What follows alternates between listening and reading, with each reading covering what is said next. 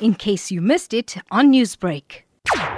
Part of its success is that it has received a number of submissions from people who are concerned, and so that means that we have a situation where people have become a lot more aware of the dangers of digital platforms and the need to ensure that they are properly monitored. I think the second thing is that the engagement that the Commission has had with civil society organizations of the media itself, as well as with the digital platforms, has made us as a collective within this country a lot more prepared and a lot more aware.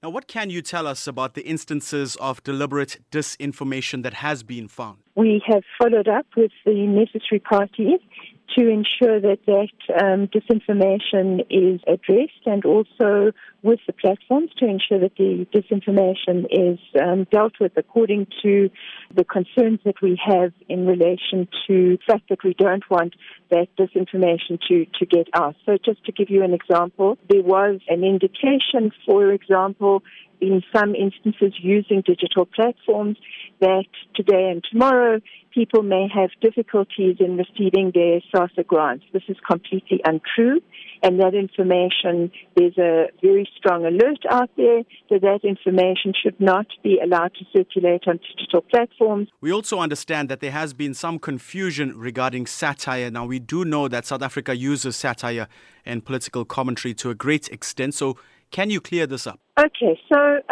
we as a country, I hope, do embrace not just freedom of expression, but as part of that satire.